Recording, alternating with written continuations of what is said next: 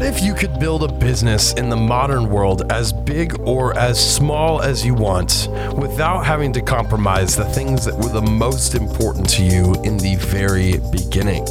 This is the Wealthy Consultant Talks podcast with Taylor Welch and Mike Walker, as they share with you today their learning lessons from stories in their experiences over the past 10 to 15 years and share with you right here, right now. Let's get into it. What is going on, my friends? Mike Walker here, Taylor Welch. You crushed that intro, man. I'm really proud of you. All right. Let's go.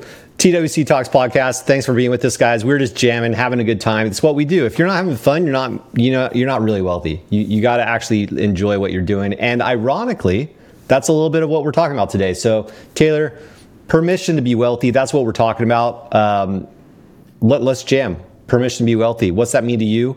And let's fill people in on what that feels like, because we've been getting some interesting client conversations going. So let's fill them in. Yeah. We're in a awesome period where we're just like finally we're ramping up some of the operations inside of this particular brand. And one of the interesting pieces is there's a lot to do. And when you grow something, I actually just did a podcast this morning for Daily Mind Medicine, talking about growth is brutal. Like the brutality of growing something, I don't think people give it enough credence in terms of when you change the speed or velocity at which something is growing, you are having to pay a massive price to do that, which is a hell of an opener, by the way. People are probably like, why am I listening to these guys saying how depressing? Good Lord. If you're an entrepreneur, you know what I'm talking about, where it's like, we were having a conversation yesterday and somebody said on a call, like, I don't make enough money to be this stressed. I'm like, yo, welcome to the story of everyone's life who's ever built something. Is like, there's all of these pressures that you feel. And so what I'm thinking about talking about today is just kind of going back and forth and having a conversation around some mental models that can help you deal with the pressure of being an entrepreneur and the pressure of growing something. The longer I do this, Mike, and you've been doing this for 20 years, like we've put together a formidable career and case study around the way to get rich is not through what you do, it's actually through what you don't do. You can make money by doing things, but if you want to become like the top 1% and get into the upper echelon of earners and producers, it's really through what you choose not to do. And we just had a brilliant conversation about this before, talking about this for you as your schedule gets busier and you take on more. And so I think we can talk about our own challenges in this sphere. I think we can talk about some of the client conversations in terms of giving yourself permission to do less, because it really isn't a permission issue. But why don't you maybe start us off? Because like you're going through an up-leveling right now. There's a lot in your calendar. There's a lot of different people pulling on you. And you're having to firsthand like go through the process of removal and subtraction, because that's the way to growth. It's not always addition.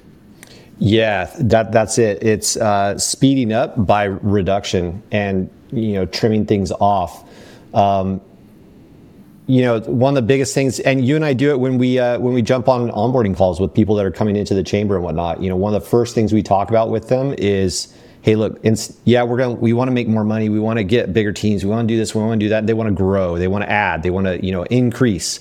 But before we increase and grow, we actually do what? We start chopping things off. What is bloated? What can we remove? Because you can remove something way faster than you can add something, right? Yep. And so it's one of those things, and it's the exact same way in schedules, like what I'm looking through now too. Like to your point, it's success or acceleration or enhancing output is not going to come through doing more. It's going to be by refining, distilling down to those key things that produce the highest leverage. And I think for a majority of people listening here, I would say most people are nodding their head like, oh yeah, not rocket science. Yeah, well, it's one thing to know something. It's another thing to actually do it.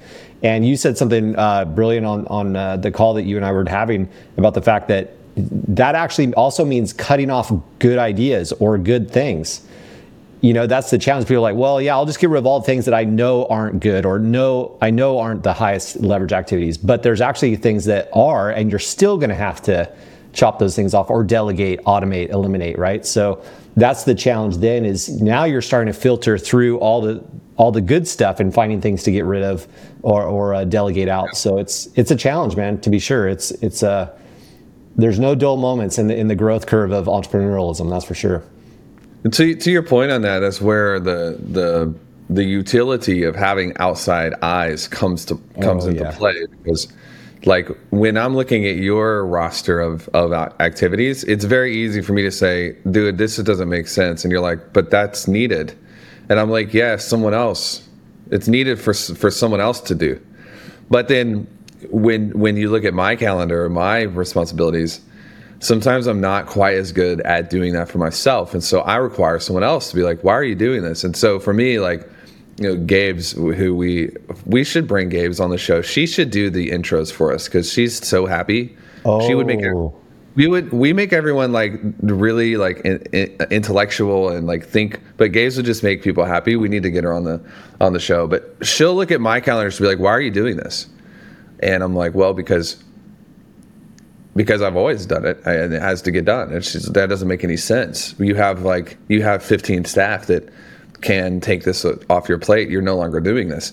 So it's ironic. And I told you that this morning. I said, man, this is the pot calling the kettle black, because it's easy for me to say, you shouldn't be doing this. This doesn't add to the net improvement of the organization. But we do it sometimes we do it in our own lives. We're guilty of committing treason against our future selves. And the issue there is because we don't have the perspective sometimes to view 10 years out, 100 years out. I was talking with somebody 2 days ago about, can you get to 100, 400, 600, 1,000 years out? And they're like, what's the point of that? Well, the point of that is that everything you're doing right now ties into a long-term purpose. So maybe we can give some tactical takeaways. I think that for me, when I look at my calendar and when I look at my schedule and what I'm building and what we're doing together, there are two types of things that I believe should be reduced immediately or eliminated immediately. The first is something that someone else can do. Yeah. 100% of the time. Like, if there's something that someone else can do, then that means that it's likely not something that is my unique genius. Mm-hmm. And the only caveat to that is if it makes me happy. If it's something that someone else can do, but it makes me happy and it gives me energy, then I'll hang on to that because I want to capture the yield from the energy. But the second thing that is instantly cut from my calendar or my responsibilities are things that remove more than they add, things that take away more than they contribute. And this is an interesting mental model for people to go down. And we can do this together if you want, even on this episode. But when you sit down and you look at writing the book, you just wrote a book, shameless plug, The Excellent Experience. We'll be launching that next year. How much energy did that require from you to do it? And let's just be honest, because I think that people need to know how hard it is to produce great work. How hard was that for you to do? Yeah, it was definitely an iterative process over about 90 days of research, distilling information and notes, going back through those notes again, reading them, going back over it again. It was multiple iterative process, to be sure. I loved it. It was really fun and enjoyable, and I think we got high leverage out of it, but it was intense, to be sure. So already we're like, okay, this is something that we're probably going to do again because it makes you happy. And it's something that you loved and it gave you energy. But the second question is, how much will that contribute into our organization, into your own brands for the future? And let's just ballpark it, because there's no way for you to know until you have it published. But what do you think that will contribute to the Wealthy Consultant, to Mike Walker, to our future? I think it's a huge lift. The whole topic of client services and retention is something that very few people are talking about. As you know, they're all about, go get new clients, go get more clients, get you more leads. And we're flipping that on its head. Well, what if you just keep the people you already got, And so it's needed in the marketplace. That's my biggest statement there, is that we're producing something that's beyond just what we want or need. It's what the market needs. we're going to impact a lot of businesses beyond just our own with that information that we created there. So it's going to be, I think it's a 7-figure lift to the business long term, knowing that book's going to be circulating for a very long time and all the cool features and things that we're going to weave within it. So I think it was a very high leverage activity for sure. Agreed. So that's something we'll definitely do again next year because it made you happy. It gave you energy. It was really hard, but it did not cost more than it contributed. And this is that cost benefit analysis. There's the RICE analysis that you can look at, which is like the confidence you have in it, how hard it will be. Do you remember that score? Like we've taken people through this RICE score before. Yeah, I haven't used it in a long time. I'd have to refresh my brain on it, but it's definitely a good frame to run projects through. Yeah, so it's basically got your impact, your confidence, your effort, and your reach. We don't really use the reach as much, but if you take the book, for example, you have the impact of the book, massive, huge. It's a multi 7-8 figure lift. Then you have the confidence. How confident are we that book will make a big difference? Very confident. On a scale of 1 to 10, it's hella up there. And then when you look at the effort, it was hard, but it was only 90 days of work. It really wasn't that bad. So the effort is relatively low compared to what we're getting. Compare and contrast this to, like, let's say that Mike has the idea to come in and he's like, hey, this is a great idea, guys. I figured it out. We're like, cool, share it, lay it on us. We're going to build an automobile manufacturing plant. It's going to be the Wealthy Consultant automobile business, and we're gonna compete directly with Hyundai and Honda and Toyota. And I'm like, yo, the effort there is actually so catastrophic that there's almost no reality where that makes sense inside of Wealthy Consultant. And so that's just a stupid example, but all of the time we have these ideas like, I have an idea, we could do this. It's like, you know what? You're right. That'd be a great idea. We could work 10 years and maybe make $100. That's awesome. Congrats on that. So when you take it through this analysis of filtering and thinking, what we're really doing is we're trying to disqualify ideas. That's what we're trying to do. And you and I have a lot of ideas, dude. I will say, between you and I's brains, like, we have a pretty solid Telegram feed. And there's so many ideas that I don't send your way, by the way. Like, that's just, and I'm sure you have the same, right? Like, we got journals of ideas, but it's what we don't do versus what we do. Yeah, what did we say the other day? We're refreshing some of the programs and the events. By the way, we just sold out February, the ski trip. Barcelona, we're going to sell out. We'll be in Barcelona, London. We'll be in Canada, 2025. Pray for us. We gotta figure out how to cross the border. Yeah, Canadian border is no joke, man. It's easier to get to Europe than it is to Canada sometimes. I'm like, yo, we're literally y'all's best friends. Just let us in. Neighbors. I don't know. Neighbors. I don't get it.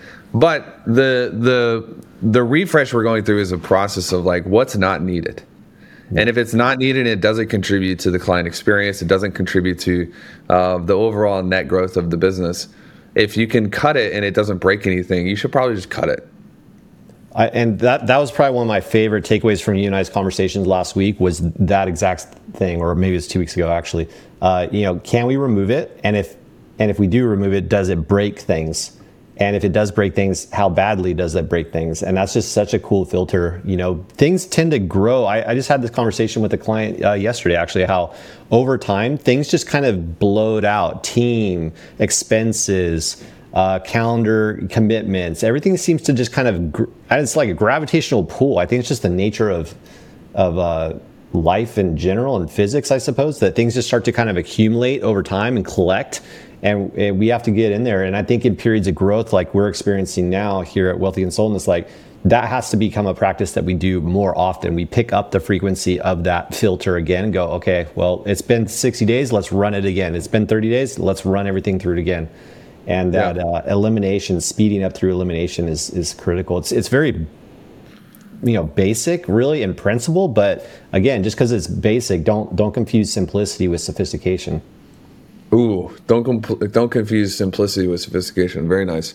Let's end here. I think this is the big caveat. If we can throw an ultra disclaimer at the end as a warning, because I think that the entrepreneurs, we are driven creatures, and we usually have large targets and large goals, but we're extreme and we're intense. I was I forget where we were.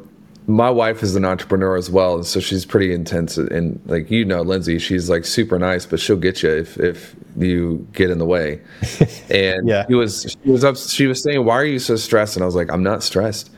She's like, we were at dinner, and she's like, "You seem stressed." And it took me to the end of the conversation or the end of the dinner to realize, oh, babe, I think what's happening is like, I'm not stressed. I'm intense.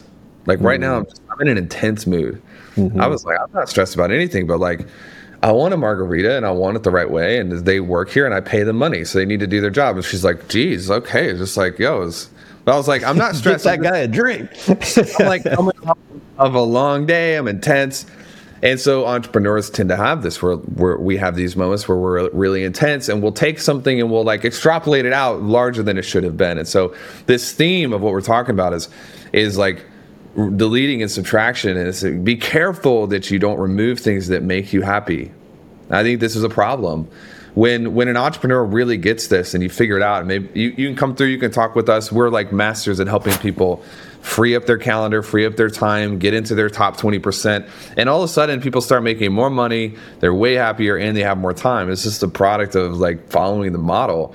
But every once in a while, someone will go, oh, I'm just going to delete everything then. Yeah. And it's like, whoa, okay. And they do it.